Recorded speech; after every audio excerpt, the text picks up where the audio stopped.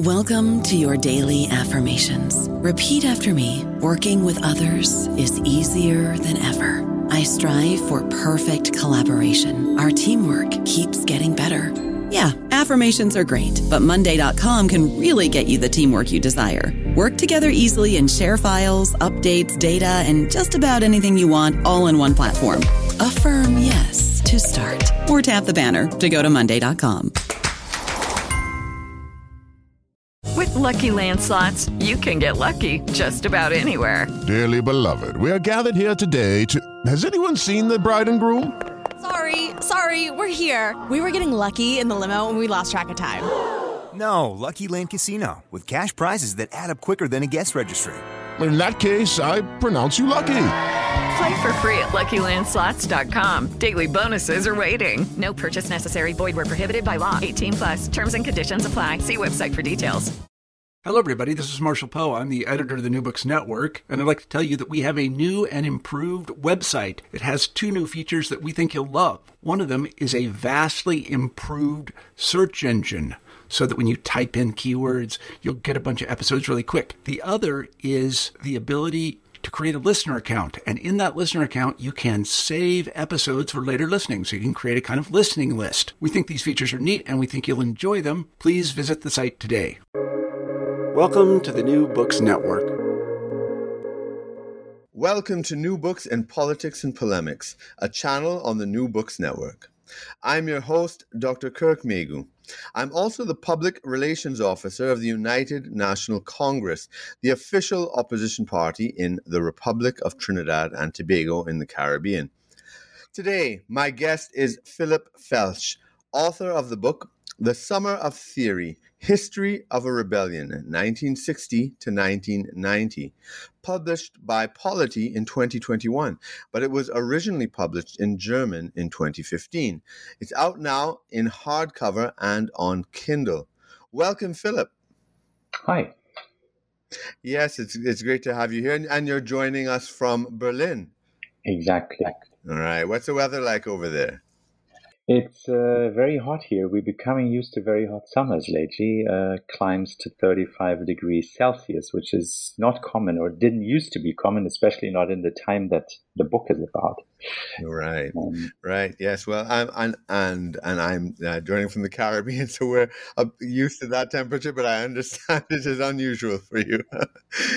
All right, so let's start off our conversation. If you can just, I usually like to start off by asking, our authors, if you could please let our audience know a little bit of your background, and particularly in relation to the subject of your book. Yeah, I'm currently teaching intellectual history at the Berlin University. And I'm 50 years old, more or less. I turned 50 in December. I was born in 72. So I'm let's say, I'm a child of the 90s when it comes to academic and intellectual maturing and growing up. And in the 90s, I was obsessed with theory. And theory in the 90s meant mainly French theory. So we read all the French famous authors. I'm sure we will get back to these names. Like a particular set of authors, of ideas, of thought styles was formative for me in these years in my own intellectual development. And then later, let's say after the turn of the millennium, somehow, I'm more of a historian actually than a philosopher by training. So maybe also due to that, after the turn of the millennium, theory, and the whole feeling of theory, the obsession, the excitement, moved a little bit into the background, and I was becoming more interested in concrete historical subjects until 20 years later, more or less, I rediscovered these books that I had filled with ecstatic pencil marks in the 90s from Foucault, Derrida, or Deleuze. And somehow from the historical distance, I became interested in exactly this kind of obsession, this kind of excitement that these books had aroused. 20 years earlier, not only in myself, but I think also in the readership of a whole generation in Germany, and not only in Germany. And so then I, by chance, came across the history of the little publishing house that was formative for me and for my generational peers in these years. It's called Merve. And it was one of these publishing houses that I think have existed around the world. At some point in the post-year decades, be it the 60s or the 80s or the 90s, like these little theory publishers, books that you could carry around in the subway or at the beach or wherever you were, to read difficult authors of theory in a non or at most half academic setting. Merve was maybe the most famous of these publishers, had been in West Germany. The heyday of this publishing house was between the 60s and the 90s, I would say. I was among the last generation that really got into the spell or under the spell. So I set out to write the history of this publishing house, which at first seems to be a little marginal, one must say, a book devoted to the history of one small publishing house in West Berlin.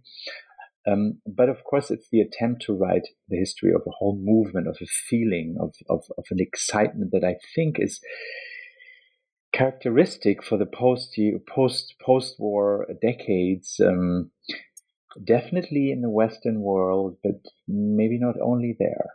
So, and as I was writing this history, this story, of course, I was writing the history of my own formative education through and with theory in the 90s and after.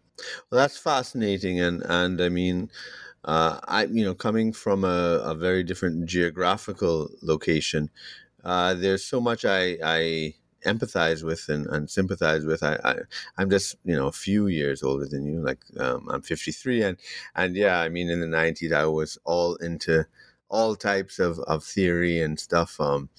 The post-structuralist, the postmodernist, etc. And yeah, and I mean, I remember, it was an exciting time after the collapse of the Berlin Wall and sort of the emergence of this newer phase of globalization and things were going on. I mean, I was going forth between the sort of Atlantic world, between like sort of England and Canada, UK, the Caribbean. And it was just very, very fascinating stuff. And yeah, and I think that a lot of the things that you talk about in the book, which I personally am not that familiar with the German left, but it just feels, so familiar in some ways. So I think that's I think that it definitely will resonate with so many people, because I think the experience has its parallels in so many other locations. Yeah, I'm sure it has. Mm-hmm. I'm sure. Yeah, do you want to comment on that a little more? Not really. Of course, I would have many questions to you as well. I would love to hear the parallel story in your history, but that's maybe not our main purpose here. So, correct. No, go ahead. Yeah. So well, I mean, as you say, and it's very interesting. You are calling you teach intellectual history, but you are, this book is more of a historical examination rather than a theoretical examination. And in your book you have a sentence here which states the purpose. It says, this book recounts the formative experience of, now I'm hoping I'm pronouncing his name right, Peter Gente? Peter Gente. Gente. Yeah. All right. Yeah, Peter perfect. Gente. Perfect. The Odyssey of, and now I got this name totally wrong when I read it. Totally Merve collection. Yeah, it's not so bad. Yeah. All right, good. Merve collection. And the discoveries of Gente and Paris. So so for those readers not familiar, which includes myself, so what is the significance of Peter Gente, Paris, and the Merve collection? Okay, first of all, I need to clarify one thing for our listeners.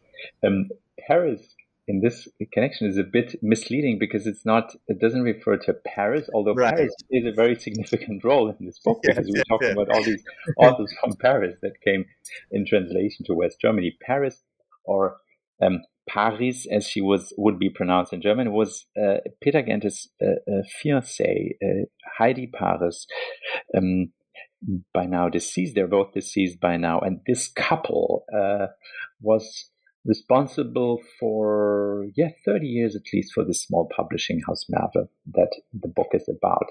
Well, I alluded to this already a little bit when I talked about myself. Why write history of this little publishing collective that was in the end run by some more or less obscure couple by now? Why even bother to spend so much time to writing this history? Well, because I think it's really representative of small publishing houses devoted to theory since the 60s. I think we could even talk about a red Gutenberg galaxy, that evolved around the globe in a way in these post-war years.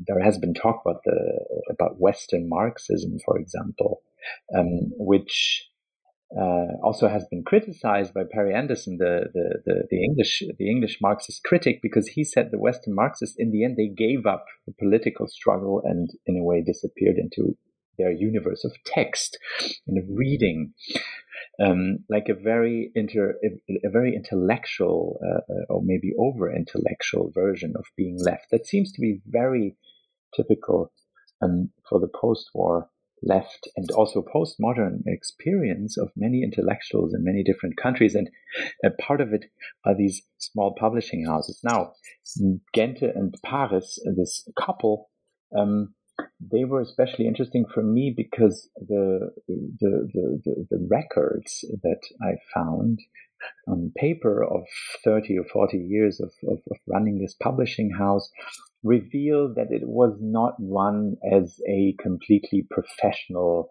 editorial operation, let's say, but they were fans. They were readers themselves of the books they made. They traveled to Paris to talk to all these famous French authors, Foucault and the other ones.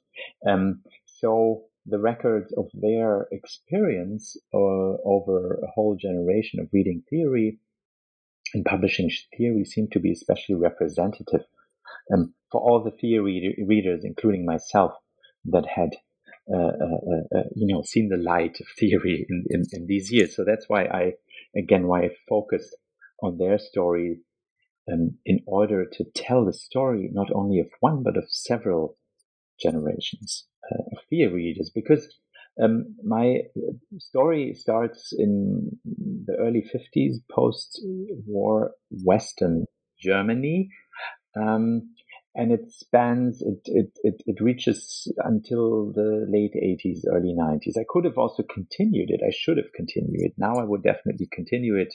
I guess we'll come back to this point and also cover the 90s and maybe whatever happened after. But Merve, this publishing house, was flourishing mainly between the 60s and the 90s. And in this trajectory, theory, as it was called, let's say with a capital T, not a theory of something, but just theory, and everybody knew what was meant by that, and we still do. But whatever theory was changed during these decades a lot.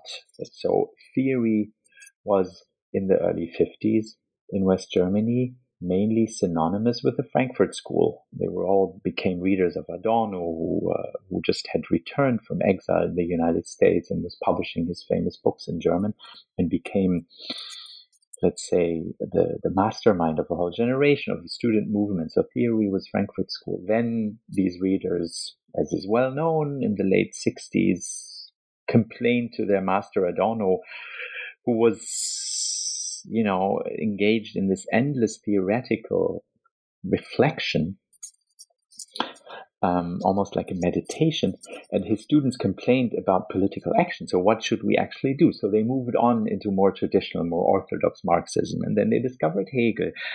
And all of this under the heading of theory with a capital T. And then, of course, in the late 70s, in the 80s, there occurred the big shift towards the French, the postmodern authors who opened like new roads to be interested in theory and read theory and engage with theory.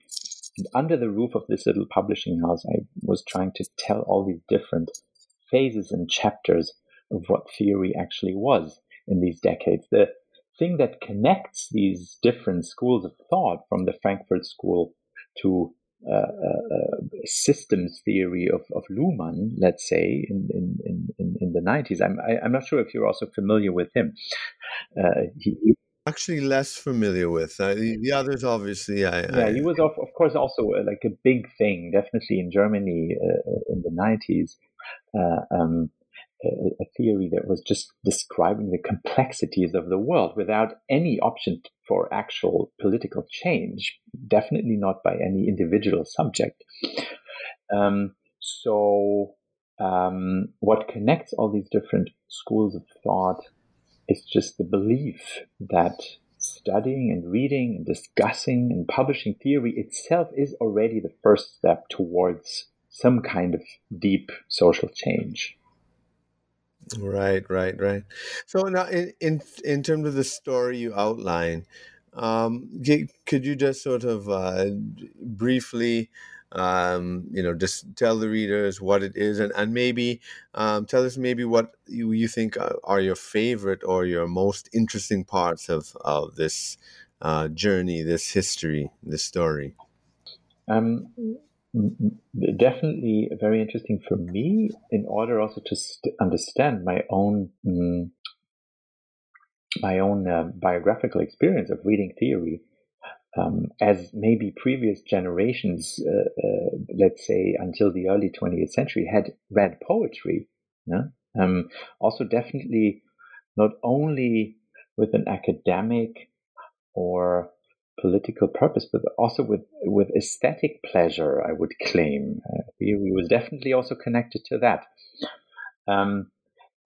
In order to understand this particular pleasure of theory that I had experienced myself in the 90s, it was very interesting for me to go back to the 50s and early 60s, when the post-war German New Left discovered the Frankfurt School, the writings of Adorno and Walter Benjamin, most of all, to understand what the specific fascinations of these texts was, and an experience that you stumble upon again and again as you read documents by these readers of theory, was that these texts were so difficult. They basically, at least at first, couldn't understand anything. And that was exactly the fascination of this new genre of theory, the difficulty of it, the hermetic kind of writing. And I guess that's true for all of these authors. I mean, Benjamin is extremely difficult to read, Walter Benjamin. And also, if you read the German original, I guess it doesn't get much easier in translation. Although sometimes English almost seems easier to read than the German language, even some translations. And I think it's very, in the end, this fascination with difficult texts who don't give themselves away to a first glance or even a first reading. By the way, something that we have, I think, completely lost. In our contemporary times, difficult texts are very quickly dismissed of being too academic, of in the end maybe also being some kind of bullshit. The question, why can't we say that easier, is something that is very, very quickly raised, contemporary. Whereas you can see in the 60s, there was a specific fascination of stuff that was difficult. I mean, we can also see it in other realms of culture. Of course, now I'm talking mainly about the West German experience, but I guess it's also, if we look, for example, into film. I mean, if you look into the big European film festivals of the time, whatever, Cannes, Venice, films that won major awards at the time, by the way, for example, the films of Alexander Kluge, I don't know if you ever stumbled on his name. He's also, let's say he was a cinematographic wing of the Frankfurt School. He made these super difficult essay films, like half fiction, half non-fiction, and he won with one of them, I think Venice in 1968. The film by now is really only something for movie buffs, that you could win a major festival. It's such a hermetic, difficult film. Avant-garde aesthetic, that is something that I find fascinating. And that, of course, was a fact that the genre of theory lived off, this fascination to get into something that you couldn't understand at first glance, which I have myself. You mentioned the culture. That's interesting. You have some references to David Bowie and Iggy Pop, and I know they had their German phase in the 70s at one point. That caught my eye. I remember in going through your book. Yeah. Okay. That's David Bowie. Of course, was like a cultural icon here in West Berlin in the late 70s. The people that I'm writing about went to the same bars, and hung out with Bowie, who was very around in West Berlin during these, 3 or 4 years that he stayed here and recorded 3 wonderful albums. And they frequented the same bars and clubs. The thing is, I haven't written the history of theory as, let's say, a traditional intellectual history.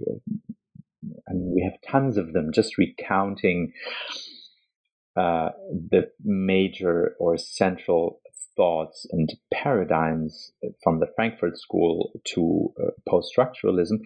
But my interest was more to answer the question: what do we actually do when we do theory? I don't even know if you can translate it. In German, you can really say Theorie machen, like to do theory, And that doesn't mean to produce it, but to just read it and discuss it and kind of live it.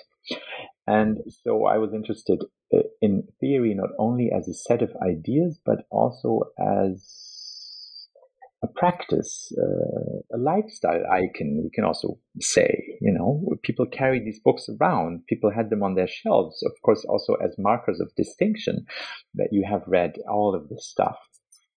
And that's why Bowie comes. So theory also became part of pop culture, right? To be a certain kind of intellectual young person. And that's why the connection to Bowie was important. The time.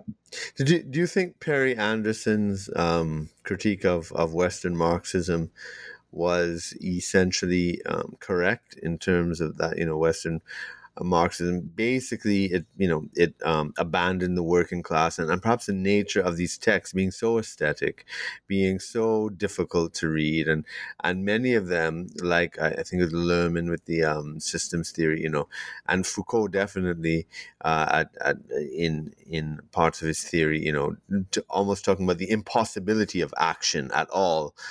Do you think that his analysis was right, and do you think this showed up at all in the life and history of Gente and Paris? I mean, I definitely think that his Perry Anderson's analysis was right. The Frankfurt School is a very, very elitist project in the end. To not act politically because every action is immediately somehow part of the status quo, which you can only surpass by a certain way of thought, as Adorno claimed, of course, is only for the happy few who happen to attend a university. So I would definitely say that Perry Anderson's critique was correct. On the other hand, you could also say, what would have been the alternative? I mean, the turn to theory didn't only happen in West Germany, right? It's something that for many of us is very familiar in these years. It was familiar in these years. The working class was changing. The working class was not interested to make a revolution. The Social Democratic Party of West Germany became reformative instead of revolutionary. And that's when the New Left split from the traditional Socialist Party in Germany, at least, but it also happened in many other East European countries. And what did they do? They marked their own radicalism by becoming radicals in theory, at least to a certain extent. So Perry Anderson, I think, is correct. On the other hand, a new way, in a way, had to be found.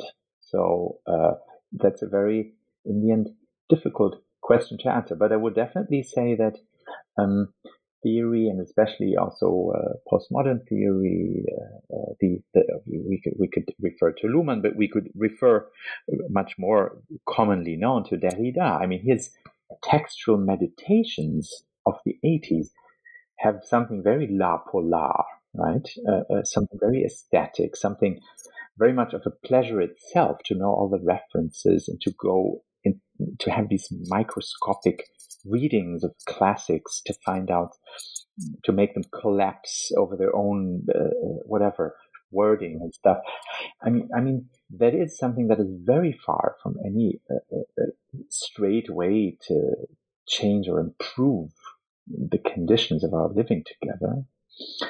But on the other hand, it expressed a deep concern about the conditions of this living together. So we have to be fair. We can't retrospectively dismiss all this theoretical work. Because, of course, I mean, if we look into our contemporary world, where I think theory does definitely not have this standing anymore, as I just said, it is very easily dismissed as something just for a few brainy guys who in the end nobody cares about, you know. We have lost a great deal of this, let's say, speculative fantasy. And it also shows up in our political discussions. We don't have many visions of how the future could look.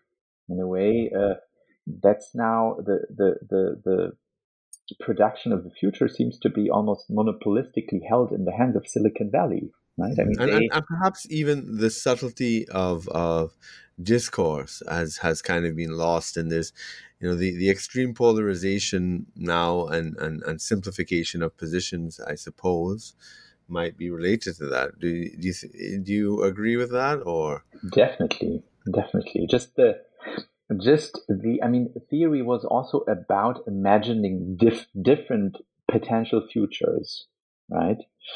And in the 90s, in the 80s, in the 90s, that happened already with French theory. Theory became more and more historicist. I mean, Foucault mainly writes about the past, right? He's an historian in a way. He tells a different story about European Enlightenment, and that speculative imagination has decreased. But of course, we have one thing to say very clearly here. My book and the story of this publishing house, of course, is very, very Eurocentric.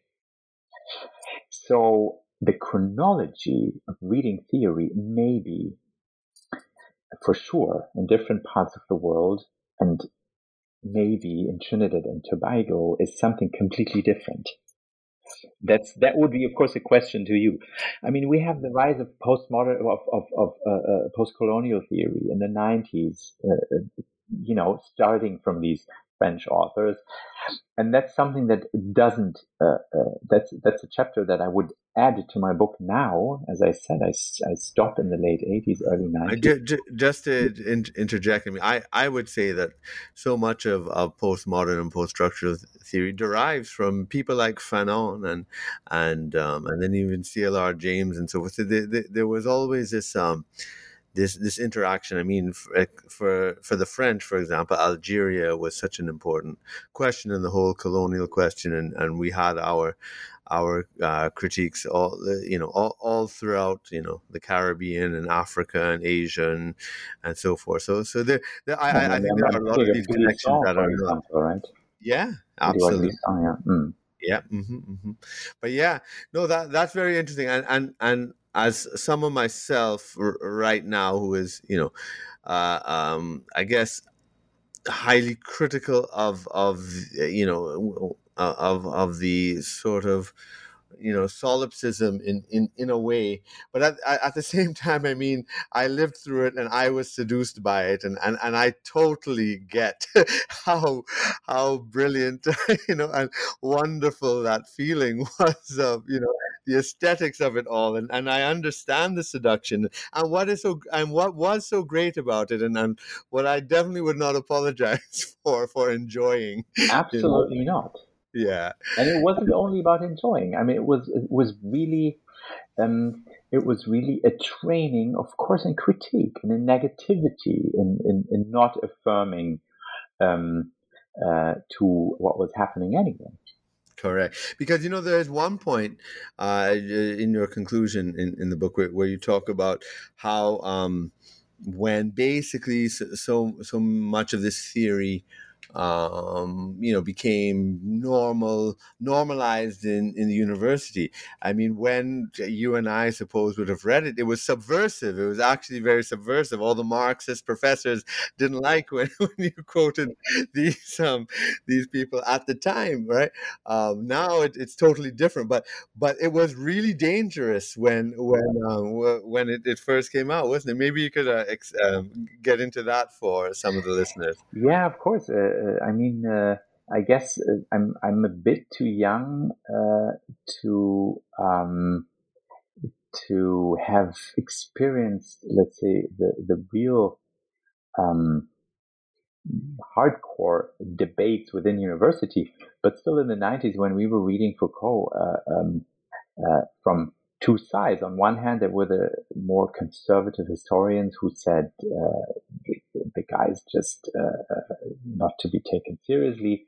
And on the other hand, there were the more traditional Marxists who thought he was the devil, basically, just reactionary, a traitor, a reactionary, which for us was totally not even. I couldn't even understand what should have been reactionary about Foucault. As Habermas said, for example, the German philosopher who I happened to talk to a few years ago. He's now 93, and he's still publishing articles about the war in Ukraine. But that's a different story. So theory was really surrounded by an aura of a certain dangerous thought. This Nietzschean idea was very important for the publishers that I wrote my book about. And that was part of the self-understanding as theory. And of course, we have to wonder about, respectively, the idea that reading certain texts alone was a subversive act. I don't know about you, but I'm very busy and I don't have a lot of time to cook. That's why I subscribe to Factor. Eating better is easy with Factor's delicious, ready-to-eat meals. Every fresh, never frozen meal is chef-crafted, dietitian approved, and ready to go in just 2 minutes. You'll have over 35 different options to choose from every week, including Calorie Smart, Protein Plus, and Keto. These are 2-minute meals. Factor meals are ready to eat and heat, so there's no prepping, cooking, or cleanup needed.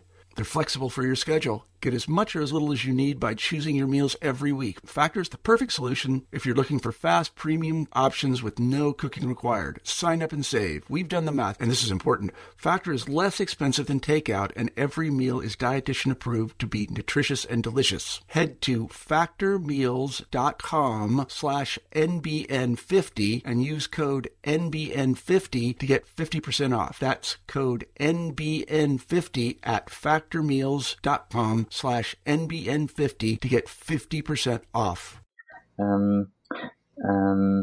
Yeah. And I suppose you being in that, I'm so fascinated. I don't have a personal experience with it, but I'm supposing you were in West Berlin at the time yourself. Personally? I came to West Berlin in the second half of the 90s. Yeah.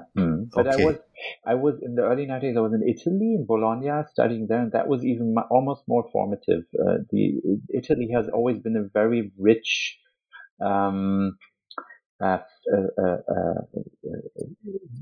country for these theoretical debates, just because post-war Italy was so deeply into Marxism. So they had the biggest communist party after the war, and also the most intellectual communist party after the war. Gramsci, exactly. Yeah. In a way, one of the fathers of Western Marxism. That's right, a kind of honorary, an honorary member in a sense. I mean, of course, and why did just a little excursion here? When did Gramsci, let's say, become a Western Marxist? When he was in jail. He couldn't participate in the political struggle anymore because Mussolini had thrown him into the jail in jail into the late 20s, and then he wrote, and he became a theoretician. Like he moved from political struggle into reading and thinking and writing, and that's, so let's say, one of the original scenes of this birth of Western Marxism. Anyway, Italy was also later, just because the Italian intellectuals, the Italian left, was so used to, reading difficult texts, that they were also very strong in the reception of French theory. They had their own branch of postmodernism, as you know, and also, for example, this systems theory, Luhmann, was also very, very well received in Italy. So yes, I definitely had in different parts of Europe, I had these very strong experiences of reading theory, also in Berlin in the late 90s, definitely. Wow. In your book, you say that the purpose of it is to connect the analysis of what we think with the analysis of what happens. Can you just explain that a little more? Yeah, I talked about that already a little bit before. I was not interested in theory as just a succession of thought, this like textbook recapitulation of what Adorno said and what Foucault said, but I was interested in the experience of these theories for a generation of readers, or at least for two generations of readers. Exactly what you just talked about, your own becoming seduced by these kind of texts. And in the end, the simple question is that the book is rising. How could that happen? Right. And why did it happen, and what did it mean? And could you explain the significance of the title, The Summer of Theory? And I noticed in German, I believe it's The Long Summer of Theory, right? And so I don't know why that was taken out in English. Yeah, that's a very short answer. The title in German refers to a once famous book by a German poet, maybe one of the most important post-war poets and also essayists in West Germany, Hans Magnus Enzensberger. I don't know if you've ever heard about him. Enzensberger, and he wrote a book. He was himself a part of the 68 generation, an ardent leftist, and he wrote a book about the Spanish anarchists in the early 20th century, and it's called The Short Summer of Anarchy.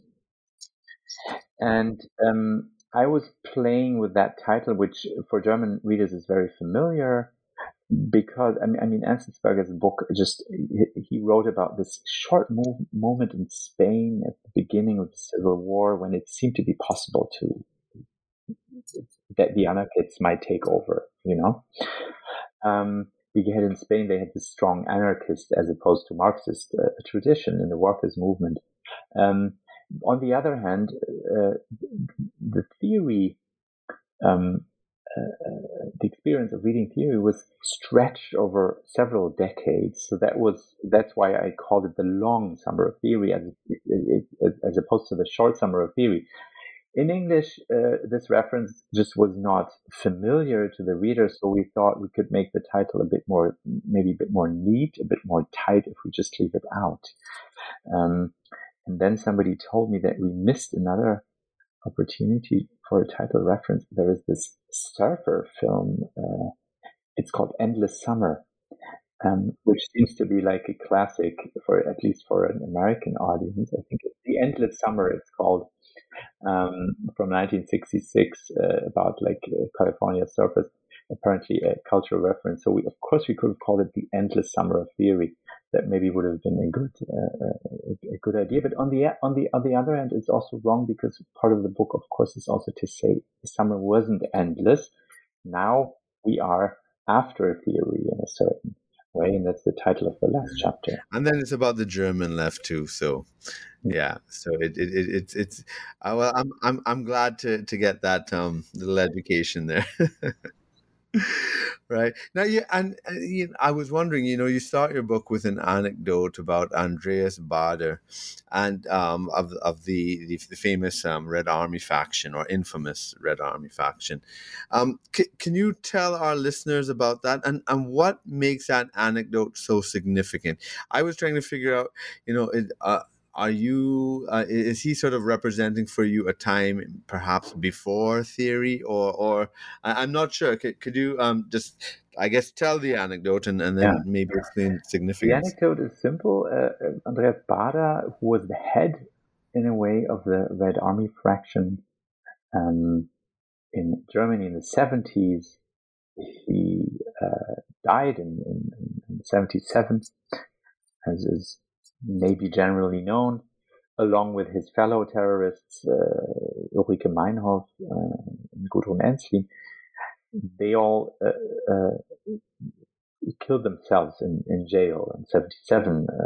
It's also known in Germany as the German Autumn, definitely a low point, a rock bottom for the post-war German left. There were long rumors that they had been killed by the authorities, which I think are simply wrong. They killed themselves, the terrorists. The interesting thing is Andreas Baader, who was really, there are also several films about him. He was, in a way, the type of, let's call him like a gangster terrorist. He was into fast cars and big guns, and he had this glamour around him that many, let's say, insurgents have had over the centuries. Andreas Baader was definitely one of them, but he was this kind of glamorous gangster who turned his energies into the political fight. He could have also, in a different time, maybe turned into a bank robber or something, which he also was, but of course as part of his political struggle. The interesting thing is, this guy, who by nature was never a reader, he didn't even attend a university, who was not connected to the intellectual German New Left at the time. He really came from the streets, let's say. When he died in 77, in his cell, there were hundreds of theory books. And that's also now retrospectively can be reconstructed, how in jail Andreas Baader turned into a reader, and he suddenly became fascinated with theory and thought he needed to catch up with something that he missed out before. Other revolutionaries in jail, maybe they would have written the novel of their life, their autobiography, or they would have started to paint or something, but Baader started to read these difficult texts, from Marx to Adorno to Hegel, of course. I guess he wasn't into French theory yet. Had he lived longer, I'm sure he would have. But so for that matter, and the thing is, for the Red Army faction, the other terrorists, they were much more into the intellectual discourse of the time. Ulrike Meinhof was kind of the mastermind. She was authoring their communiques and their manifestos. And if you read these manifestos from the 70s, it becomes clear that the reference to theory is central to this kind of terrorist opposition. And I just find that very telling of the time, that even these very crude acts of political violence that the Red Army faction committed, they had to take the reference to theory to legitimize, and they also believed in theory. And the fact that even Baader, the gangster terrorist type, turned into an obsessive reader in jail, I just find him a symbol of a generation, maybe you could say. That's why I start with this anecdote. Right.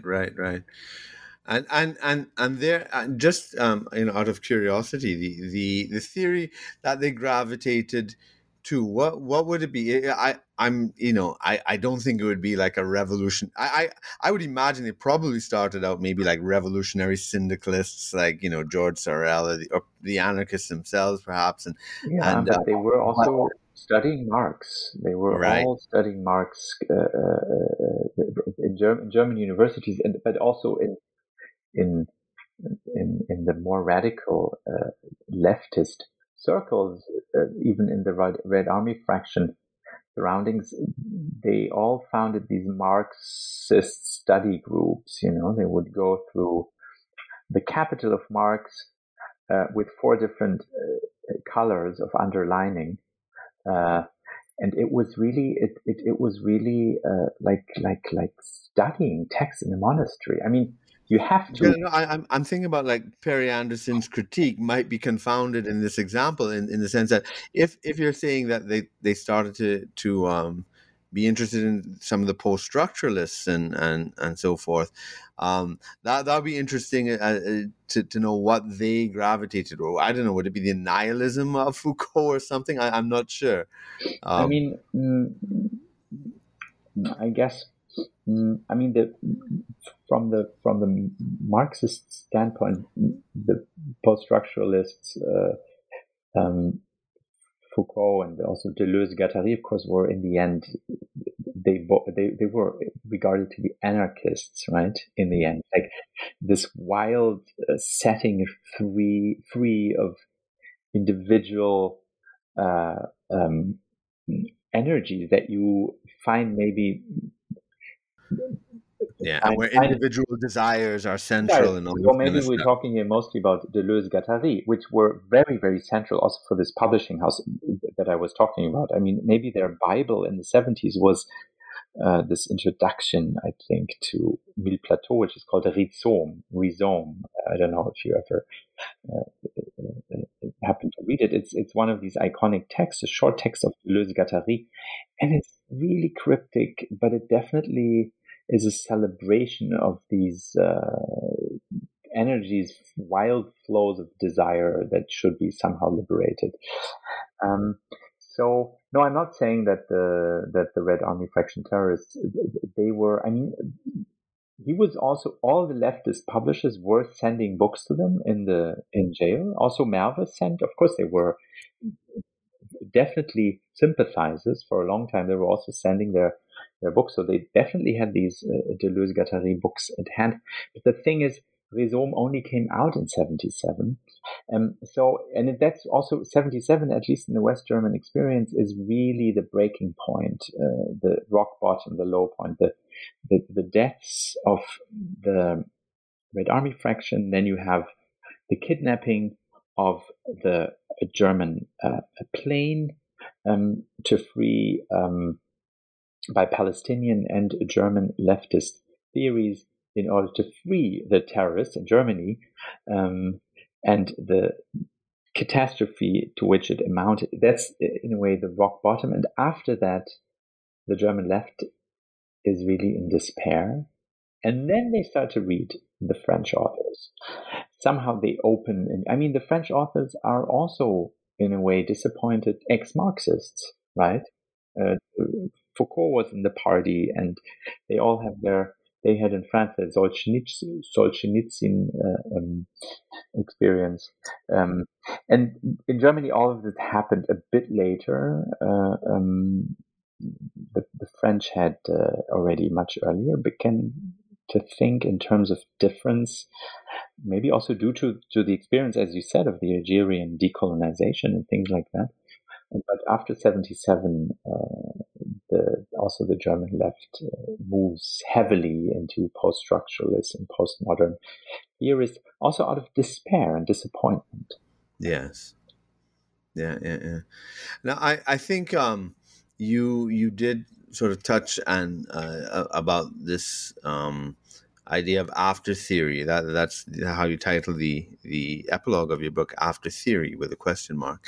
Do you want to just? I think that probably is a nice way to reflect on the story of your book. So what do you mean by after theory, and what are its implications? Yeah, I mean, after theory with a question mark, it's important. Of course, raises the question, what happened to this seduction, that theory that came along with theory? What happened to our believe and what happened to the self-evidence of theory, to this idea that reading theory is, like an essential part of an intellectual formation, and reading theory is in itself a subversive act that can liberate individual energies, can transform social structures. I think the 90s were, on the one hand, like the big blooming of postmodern theory, postmodernism, this very playful way also of reading theory. On the other hand, of course, they were also the beginning of the end of this whole discourse, I think. With the end of the communist world, we entered into something that Mark Fisher, the English cultural theorist and pop cultural theorist, has called capitalist realism, right? In the 90s. So in a way, the social and economic system that we live in suddenly became much more inevitable. There is no existing alternative to it. And of course, just the fact, even if it was visible in the 80s by far, that the Eastern Bloc just didn't work out very well, also not for the people who had to live there, just the fact that it was a whole world that was run differently politically, of course, opened the possibilities of speculative thinking. So, and also many other factors since the 90s are responsible for the decline of the belief in theory and of the belief of theoretical discourse, which brings us to a current situation which is in a way very poor when it comes to, I called it before, speculative fantasy, right? Different ways to imagine the future, different ways to explain how our society works. Of course, all of this still continues, but it doesn't have the significance anymore that it used to have. And something that I think also is maybe connected to the decline of theory is the rise of conspiracy theories, on the other hand, that we observe,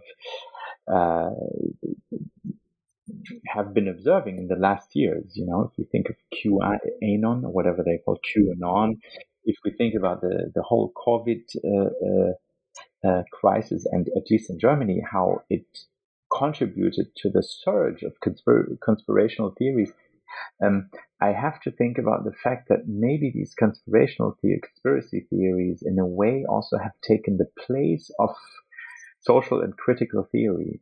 Because, of course, there are certain similarities between critical theory and conspiracy theories, because they both claim that there is a reality which is hidden, which lies behind the stuff that we see with our common sense, right? You can find that very clearly in Adorno and Marcuse. That is systemic.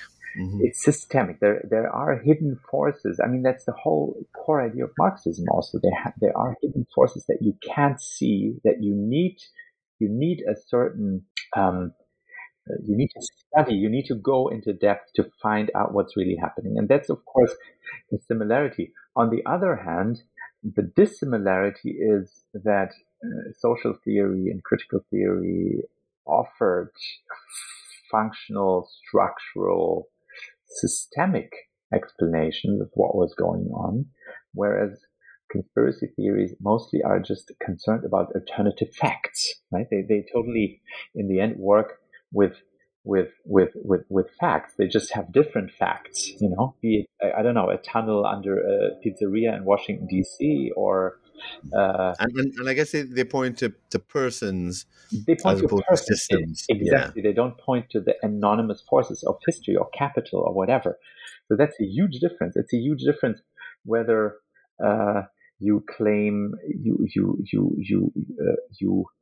blame the productive forces or the elders of Zion, right? For what's going on, and maybe the decline in theory has also contributed to the surge of conspirational theory, where all this speculative fantasy, in a way, goes into in our current time. Right, right. Now, I guess one of the questions I'd like to ask too, out of interest, since this is a translation and that it was originally published in 2015, and I imagine you worked on it for a long time before that. Do you think that you see any need for changes or refinements, or perhaps have you read the English translation and do you think that something were difficult or maybe not translated exactly how in the best way you would have liked, Well, perhaps? generally, I was very happy with the English translation. I couldn't, I have to admit, I couldn't in the end study it word for word. So maybe there are very few points where things are not completely clear or completely as they were meant to be. But generally, I think it's a very good translation.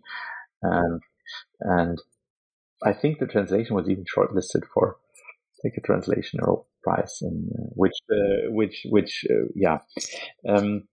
But of course, I would now, if I would, let's say, publish a new edition, which I won't. I mean, somehow okay, we're all moving on, right? It's also hard to you have to do new things. But if I would write a completely revised edition, I would include the 90s. I would include, of course, the rise of post-colonial theory, of gender theory, of all these identity debates that we suddenly have since the 90s, and that also somehow, of course, go along with the globalization of theory, which I look at from a very West German, which also means, of course, from a very Eurocentric point of view. But that would really be, in a way, a second book. Highly fascinating, though. And then we have to say also maybe Merbe Publishing House wouldn't be the right subject, because they did not so heavily move into post-colonial theory or gender theory, for example. They really had their heyday until the late 80s. And so perhaps it's perfectly encapsulated. You know what I mean? Because, as you say, it would have to be a different book after. Also, with the fall of the wall, with the end of this, in a way, island of happiness that was West Berlin for a certain Bohemia, because you had very low rents. It was very easy to live here. There were many partisans, many peers in the city since the 60s. All of this ended, and I think my protagonists, she lived into the late 90s, I think, and he lived into maybe 10 years more. They're both dead by now. I think they never set foot in former East Berlin. They really didn't like the unified Berlin. They didn't like the reunified Germany, like many West German leftist intellectuals. So their heyday, in a way, was over. Could you explain that to me? As an outsider, I'm fascinated. What didn't they like about it?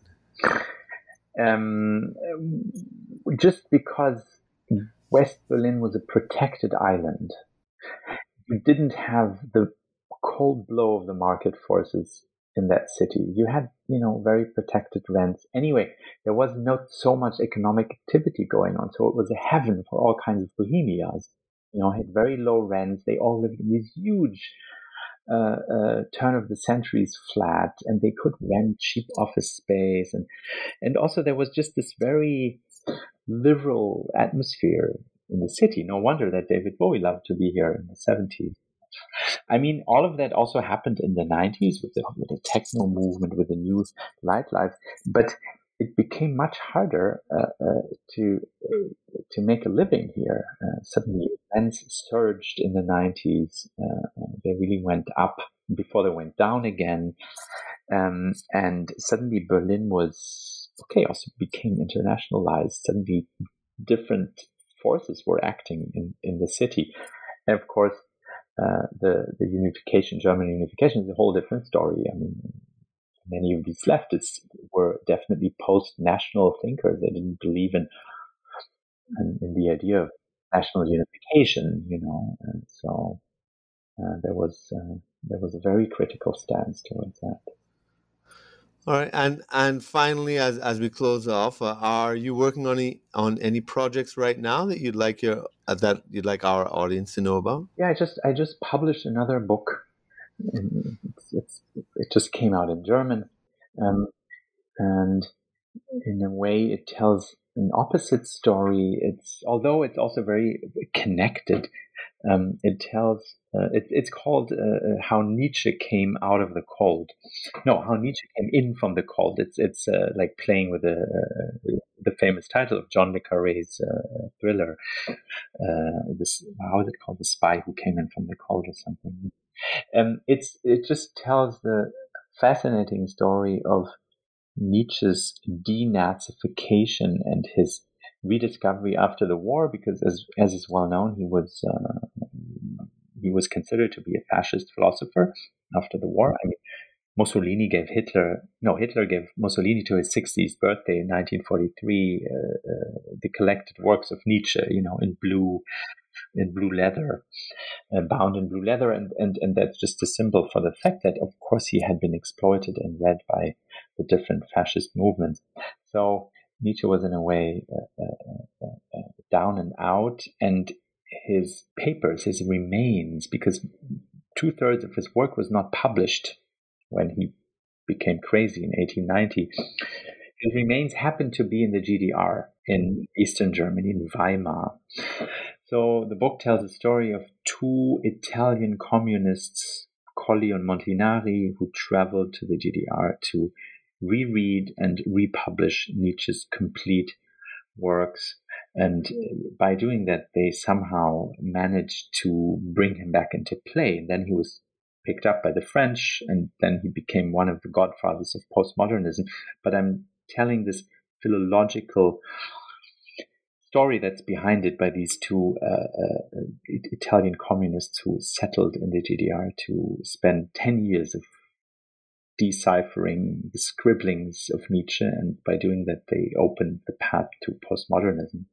But they were not into theory, they were in philology, in textual scrutiny, and they had the belief that it was possible to, let's say, recover the original version of Nietzsche, which of course was an idea that the postmodernists later completely rejected. So that's the story that I told in this new book, and it's, about the same period, but it has very different. In the end, a very different outlook. It's situated between Italy and East Germany in the area of the communist parties, and it's not about theory, but about philology and, in a way, almost religious belief in the truth of written text. Oh, that sounds fascinating. That sounds really fascinating. We'll talk about it. I can't read German. Yeah. Too bad I can't read German. But yeah. Maybe it'll come out in English one day. Yeah. And perhaps we can talk about it. Yeah. Yeah. But I want to thank you so much for this interview. It's been really informative and enjoyable. Yeah. So once again, the book is The Summer of Theory: History of a Rebellion, 1960 to 1990. And we've been speaking to the author, Philip Felsch. It's been a pleasure. It's been my pleasure. Thanks a lot, Kirk. And also thanks also to you, our listeners. Make sure you sign up for our notifications so you don't miss any new interviews on this channel in the future. I look forward to seeing you on the next episode.